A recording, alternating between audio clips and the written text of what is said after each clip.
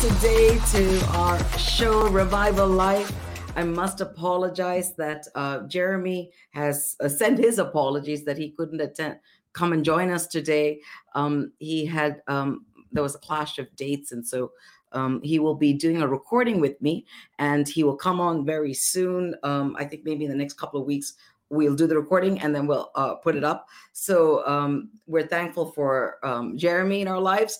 Today's question is, what are we thankful for? And I can see that my classmate from school, Sarita, is here. Sarita and I went to school together. And she's saying, I'm thankful for keeping us safe this day. Yes, I understand that. If I remember right, Sarita, you live in Alamakara, and our area in Cochin is been where my mom stays and stuff, has been quarantined as a because of the COVID situation in India. So actually, I just want to ask for people to pray for India. They're saying that the second wave that has hit India right now, there are 314,000 cases in the last 24 hours. The emergency at the hospitals cannot cope. The death toll is high. So can we just lift up our hands and pray for the nations that are struggling right now? Let's just stretch out our hands to India. And Father, we pray, Lord, for protection upon India, Father, and the people of India, Father. Lord, we pray, Father, that there will be a quelling of the second wave, Father. And we pray, Father, Lord, that that in the name of Jesus, Lord, that there will be healing, Father. Father, we pray, Father, Lord, and we trust in you, Father, that the plague that has gone out, Father, Lord, will come to a cease, Father. In the name of Jesus, we pray. And we are thankful for what the Lord has done in many countries. In the UK, we are really seeing a move that has been shifting things for, the vaccination, the move towards vaccination. Rates have come down. So we're thankful for that. Let me see what everybody from South Africa, Sibu Sizo, I'm not sure if I'm not saying that right, says he's thankful for the gift of life. Amen. Daniel says he's thankful for God's amazing creation, what he's about to show, and what it shows about him. Yes, Daniel, that is good. Ellen is thankful for his provision. And the sun today in London, it is nice outside today. For those of you who haven't been out, today is a good day. I mean, the sun is shining. Rachel, I said she's thankful for her son today. Is that right? I am thankful for your son. Those of you who have not met Rachel's son, he is an amazing boy, full of life, and we are also thankful for that. So tell me what you're thankful for. I am thankful for really the grace of God over our lives, that when I look at the past season, I see how much we have overcome, and how much God has saved us, that his grace is more than sufficient. So yes, I am thankful for the Lord and all that he's done today. Praise the Lord. So I've got some jokes. They are getting progressively worse by the week. You all need to write to the admin team. This is today's jokes. This is, how do you throw a party on Mars?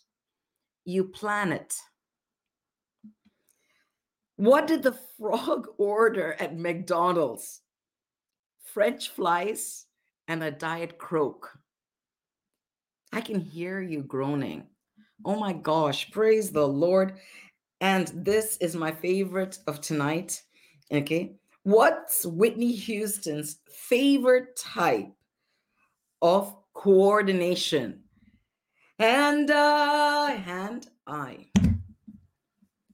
So Rachel is doing the drum roll. Amen to that. So it is an interesting joke we have today. But today I really want to speak about, those of you who go through the Bible, you understand that there are the set of prophets who are called the minor prophets, 12 of them. And it's not because they're minor, because they've written small. I mean, their books are smaller, but they are profound.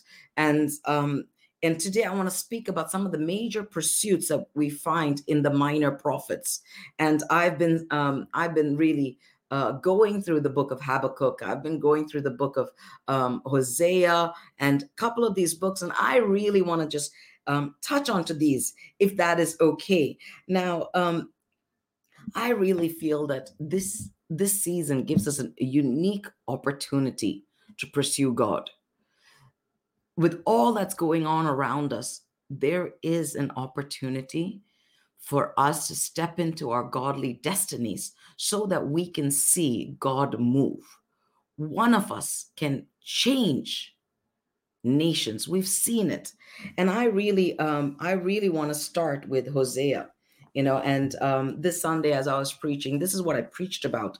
And it was Hosea 6, verse 1. It says, "Come, let us return to the Lord, for he has torn, but he will heal us. He has stricken, but he will bind us up.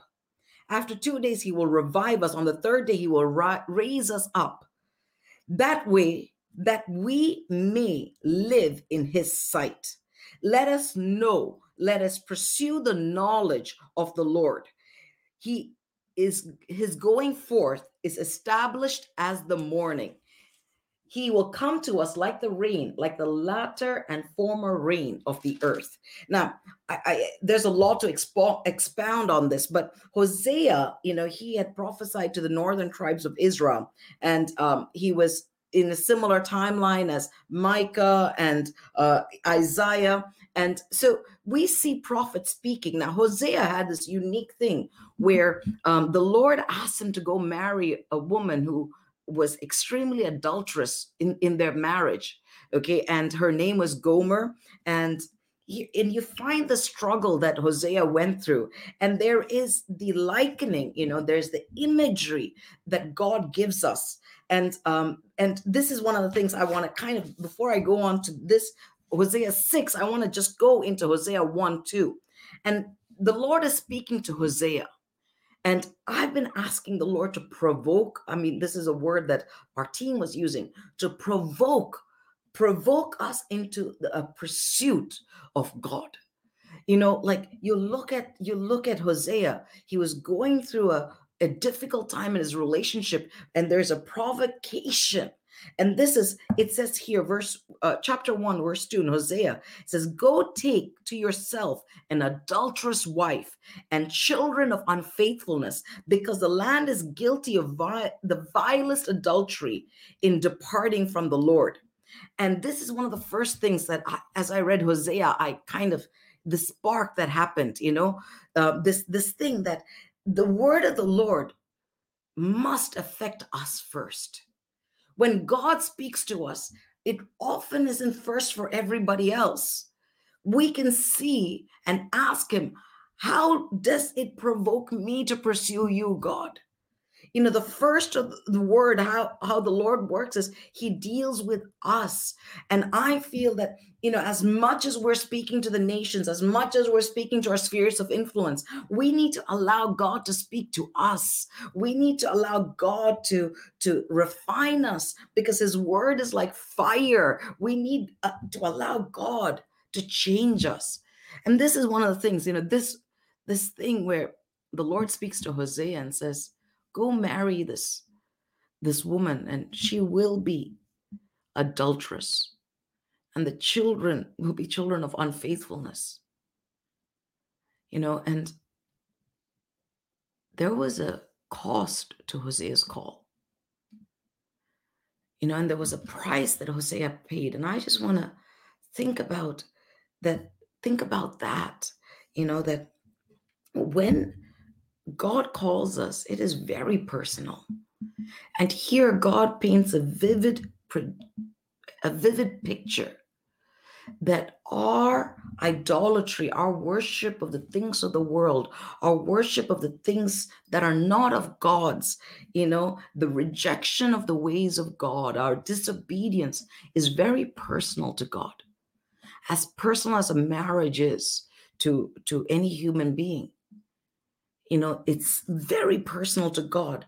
And so when we put anything in front of our relationship or between our relationship with God, It is really personal for the Lord. And so this has provoked me to really think like, in like we can speak to everybody. I'm speaking to you. But as I'm speaking to you, I need to understand that God is speaking to me, you know, um, and God, as much as we don't want to make him smaller, but God has, he expresses his emotions. God has anger. He says he's a jealous God. You shall have only one God, and his name is Yahweh. So here, as I'm looking at Hosea, I'm asking God to provoke me to understand my relationship with him, how he feels about me, how he feels about the things that I'm doing in every day. That me not spending time with him is as hurtful as me not spending time with a spouse or a child, the children of unfaithfulness. As I neglect my relationship with people, it's the same hurt and feelings in terms of how I when I neglect my feeling with God. So I'm just asking the Lord to really bring me to a place, of, as Hosea said, come, let us return to the Lord, for he is torn and he will heal us. See, the end of the story is our God will redeem his people. God will heal every broken heart. That which has been torn in our lives, he will restore, repair. He will revive us. And, I was speaking about this. He says this, his going forth is established as the morning. He will come to us like the rain, like the latter and former rain to the earth. You know, every morning, the sun comes up. We're not doing anything. It is established. In the same way, Hosea, in the midst of this difficult relationship, is telling people, pursue God, pursue the knowledge of God, pursue him. Okay. And God's moving forward and us moving with him is as established as the morning.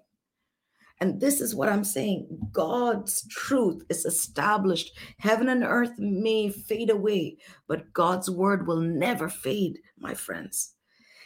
As I'm studying this, it says, come, let us return to the Lord. And I believe as Hosea wanted Gomer to return to him and to understand that he was going to accept her, God wants us to return to him. There is a call in this time to come back. There's the former rain and there's the latter rain. And all of us have this time when we first encountered God. We call it the honeymoon season. We call it the first love. The book of Revelation says, return to your first love. And as much as God was great in his first love and the former rain, there is still the latter rain. The greater days are still before us. The latter rain shall be greater than the former rain. That's what the book of Haggai says. So we need to understand, as established as the morning is, and as established as the rising of the sun is, so is established the coming of our God, and hope will rise up within us. But we need to understand that God is speaking to us. God is not speaking to our neighbor or our spouse or our children. God is speaking to me. To write down your name and say, God is speaking to me. I want fellowship with a living God, my friends. I don't know about you. Do you want fellowship with a living God? This is the call. Come, return. Let us return to our God. He will heal us, and let us pursue. The book of Hebrews says that he is a rewarder of those who diligently seek him. There is a reward in pursuit of our living God. And so let this provoke us to pursue him. And his rewards are great and mighty. They are victory. They are deliverance. They are salvation. Our God is an amazing, awesome, mighty, powerful God. So when we pursue him diligently, he is a rewarder of those who seek him. So Hosea is provoking me today to understand that it's a personal thing. God is calling me personally. God is calling you personally. He's calling you by name. That's what Isaiah said. It says, God calls us by our name. It's written in his hands. So, my friends, if you think God doesn't know you, the enemy is a liar. He's lying to you. He knows you by name. He loves you. It's as personal as a marriage. In the New Testament, we have the revelation of Christ, the bridegroom, the Messiah.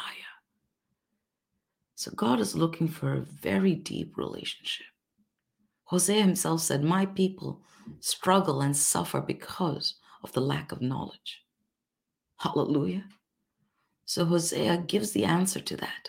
And he says, pursue the knowledge of God. Pursue him. And he is established. Hallelujah. Let's look at the book of Joel. We look at Joel at a time when the land has been hit by locusts. They'd been a horrendous invasion. There are four kinds, of locusts that had come in. They're the cutters, the swarmers, the hoppers, and the destroyers. That's what Joel 1:4 says. And I've never seen locusts operate, but I've seen movies where the swarm comes in and wipes out entire fields and fruitfulness like this, and there's a sound that comes. They're like a roaring fire, it seems, these locusts when they come. So, and I'm looking at this, and there are seasons when we feel like we think, okay, the first set of locusts have come, and the second set of locusts, we're thinking, how many more can we handle? I don't know if you've ever been in that situation where you think, oh my gosh, it feels like one swarm after the other, after the other. I say it would be great if problems just came one at a time. Like, we've got one problem, and when the second problem comes, we can say, stop, look, I've already got one problem. I don't need another one.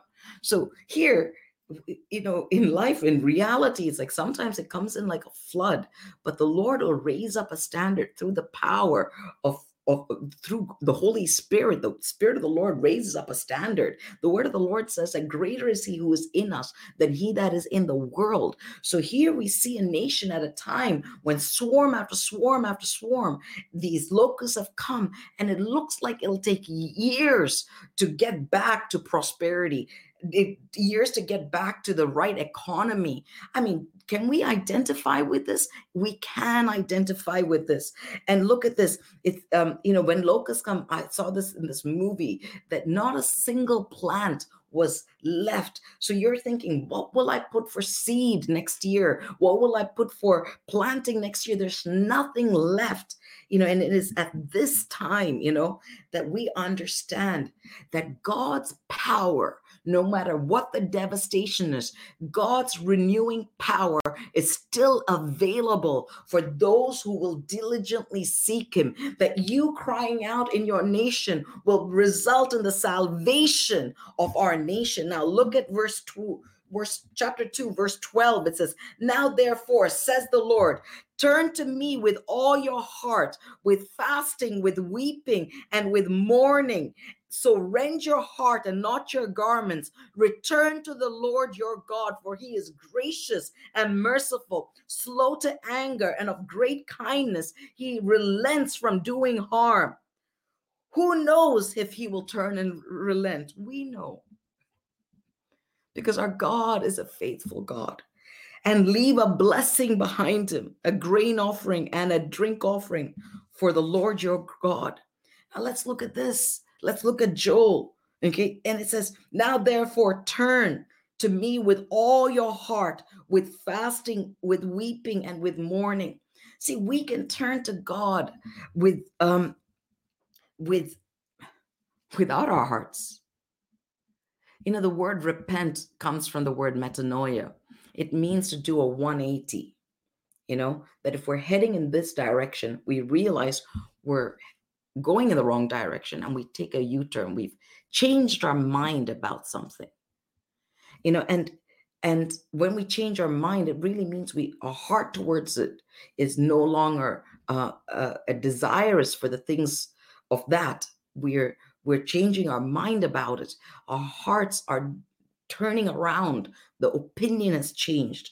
And so here, there is the Lord's asking, now, therefore, turn to me with all your heart. Like, God is asking us to turn to him. And sometimes we'll be like, oh no, I don't want to turn to him because my motivations are not right. See, it doesn't matter what situation, and just turn to the Lord. He will leave a blessing. Turn to God, turn away from sin. A lot of people will come and say, like, I don't sin anymore. But I find that, I'm going to get to this. God is provoking me. I hope he's provoking. Is he provoking you, my friends? I hope he is. But one of the things is, sin may not be external things we do. Sin can be internal things, the attitude of our heart, our own self-righteousness, our own justification. None of that will stand before God. God is a just God. The only justification we have, his name is Jesus. Our justification is a person, and that's Jesus. Our righteousness is a person, and that's Jesus, my friends. So sincere repentance, hallelujah, should be done with our hearts. It's when we surrender. So I was thinking about this. I was thinking that when we turn with all our hearts, it says with fasting, with weeping, and with mourning. So I have this question, like I was reading and I thought this, does sincere repentance, is it marked, my friends, with an action? Okay. Now, I'm just thinking, like, the word metanoia means to turn around. There's an action that's associated with it, a turning around, a turning around. Is there an action? So here, the Lord clearly says, with fasting, okay, that's an action. With emotion, with weeping, okay, with mourning. Now, not every act of repentance will include fasting and weeping, but it was a question I had. If every action and emotion, like, can we have repentance without action? Now, when I got saved, they were speaking about forgiveness, and people said that, the preacher was saying that those who have hurt you, you need to forgive. And people sometimes can really hurt you badly. So and then in my head I thought, why do I need to forgive them? They were just wrong. Okay. And I don't know, I may be speaking to somebody here. And the preacher said, like, it's like he read my mind, and he said, well, you've been forgiven. So because you've been forgiven, that's what Luke 7:47 says. She has been forgiven much, and because she's been forgiven, she loves much. So when we've been forgiven, we must love much. We must forgive much. So I thought, okay, this is what the commandment of the Lord says, and I need to forgive. And then the preacher says, have you forgiven? I said, yes. In my spirit, I didn't say it out loud. Okay. And then he said, write letters to the people. And when I wrote those letters, people didn't react or respond in the way I expected them. They rejected my apology. Some people, some people accepted it, some people rejected it. But it doesn't matter, because I found my conscience clear with God. I didn't try to justify my position. And so as I'm reading this, I'm asking, Lord, when I'm repenting, along with my repentance, is there an action required? And I believe that we need to ask this of the Lord at this time. I'm getting provoked. I don't know if you're getting provoked. See, we need to get provoked with God. If you're ever really in a friendship or a relationship with somebody, your friends and your friends and family, they will provoke you. That is the truth of it. They'll do things, and we better get provoked. Why? Because otherwise everything remains the same. And same means we are staying in the same place. We're not going from glory to glory. And we need to be transformed into the image of our living God. And Joel chapter 2, it goes on to say, rend your heart and not your garments. One of the the expressions of mourning within the Jewish culture was that they're so overcome with grief that they would tear their garments, and they were like, I don't care about my clothes anymore. I don't care if my clothes get ruined, And so Joel is here saying this. He says he knew that people could sometimes do actions without tearing their heart, and so there is the truth of there's a truth here that the Lord is asking us to rend our hearts, not our garments, and to repent with fasting, with weeping, and with mourning. And as that happens, okay, the word of the Lord says here, return to the Lord your God, for he is gracious, merciful, slow to anger, and of great kindness, and he relents from doing harm. See, our God is good. Okay, so we have to, like, there is this perception of this God that is really mean, and he's going to punish us. The word of the Lord says, when we return to him, he will heal our backsliding. I just want to read Romans chapter 2, verse 4. I'll read it from the New Living Translation first. It says, do you see how wonderfully kind, tolerant, and patient God is with you? Does this mean nothing to you?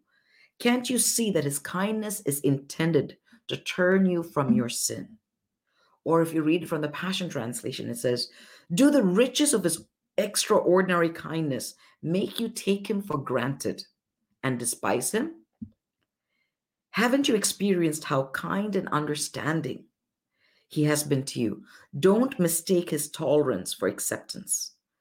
Do you realize that all the wealth of his extravagant kindness is meant to melt your heart and lead you to repentance? So this is what is provoking me in Joel. Hosea, I understand it's a relationship and I need to come back. Come, let us return. Joel, he says, come, let us fast, gather together. Let's come back. I believe that God is calling us to a time of purity, of personal, of power, with him, of presence. I'm not just trying to use words with P, my friends. That's all that's coming to me. But I want to have the former rain and the latter rain. I don't want to talk about an experience I had with God 30 years ago. I want to speak about an experience with God I had 2 hours ago, where I'm full of his presence and his joy. There's a timeline in the Bible, and when you look through the they're called minor prophets because their books are smaller. There are 12 books of the Old Testament, which is called the minor prophets, and it doesn't reflect the importance of the books, but it's their length, as I said. So before exile, you've got Hosea, Joel, and Amos, and then you've got Obadiah, Nahum, Micah, Habakkuk, Zephaniah, Jonah. Then after exile, you've got Haggai, Zechariah, Malachi. So you've got the books of the Bible in the 12. So I'm going to end with Amos here. Amos, for me, he's an interesting prophet. If you turn your Bibles to Amos 7:14, okay. Then Amos answered and said to Amaziah. Now, Amaziah, he was, very close to the king, and he wasn't righteous, and he was fake, pretending a lot of things, and asks Amos when he gives a word to the Lord, who are you? What do you want? Like, what are you coming and saying? And Amos says this, I was no prophet, nor was I a son of a prophet, but I am a sheep herder and a tender of a sycamore fruit. Then the Lord took me, and as I followed the flock, the Lord said to me, go prophesy to my people Israel. Before I even open this word, I want us to remember Acts.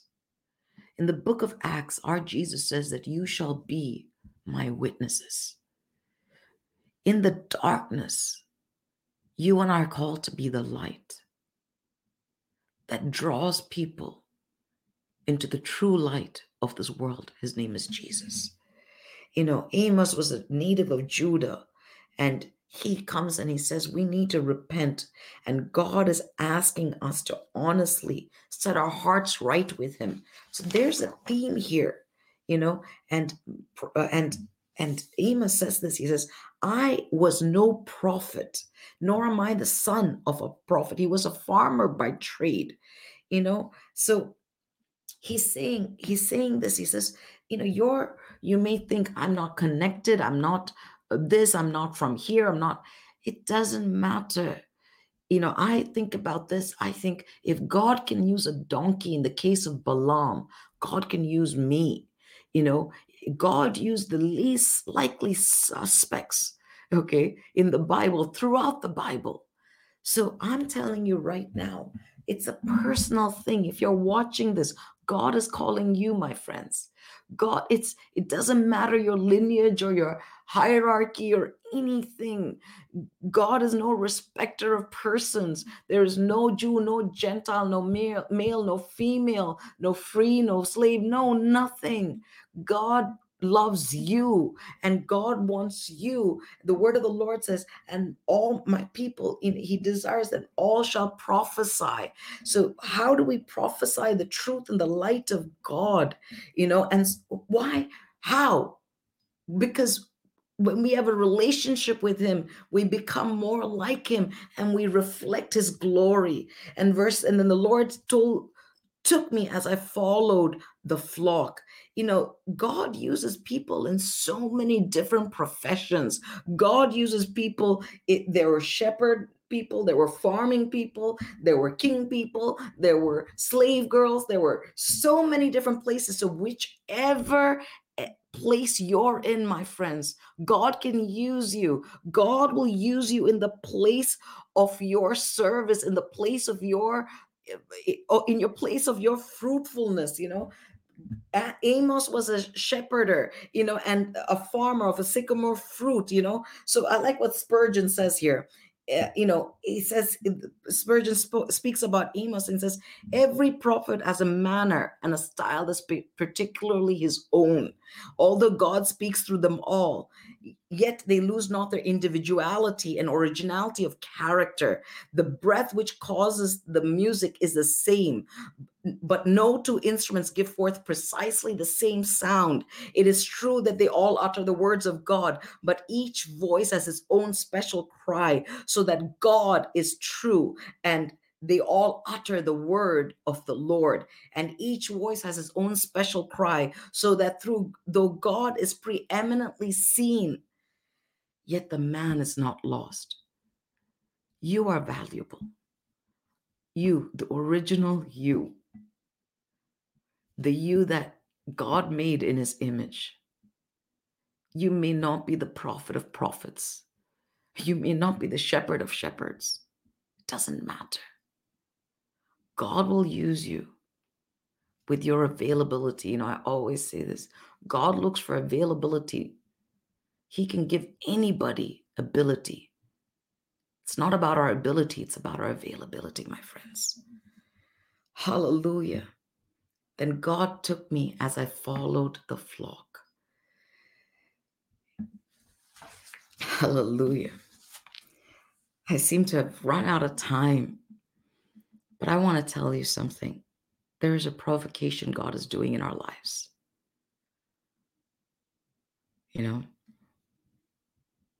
He wants us to come to him.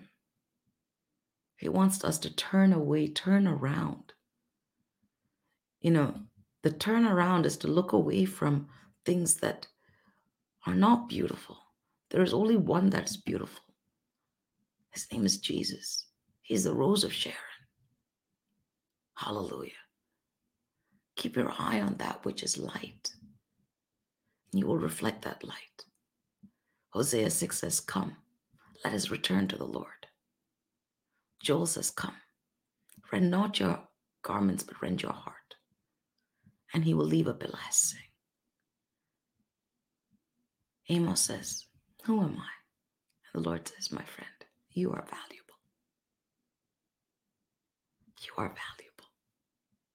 For God so loved the world He gave his only begotten Son so that you may be saved. Hallelujah. You are important to him. You are his witness. And I pray today that God will provoke you to be the burnt offering on that altar when he puts his fire in you.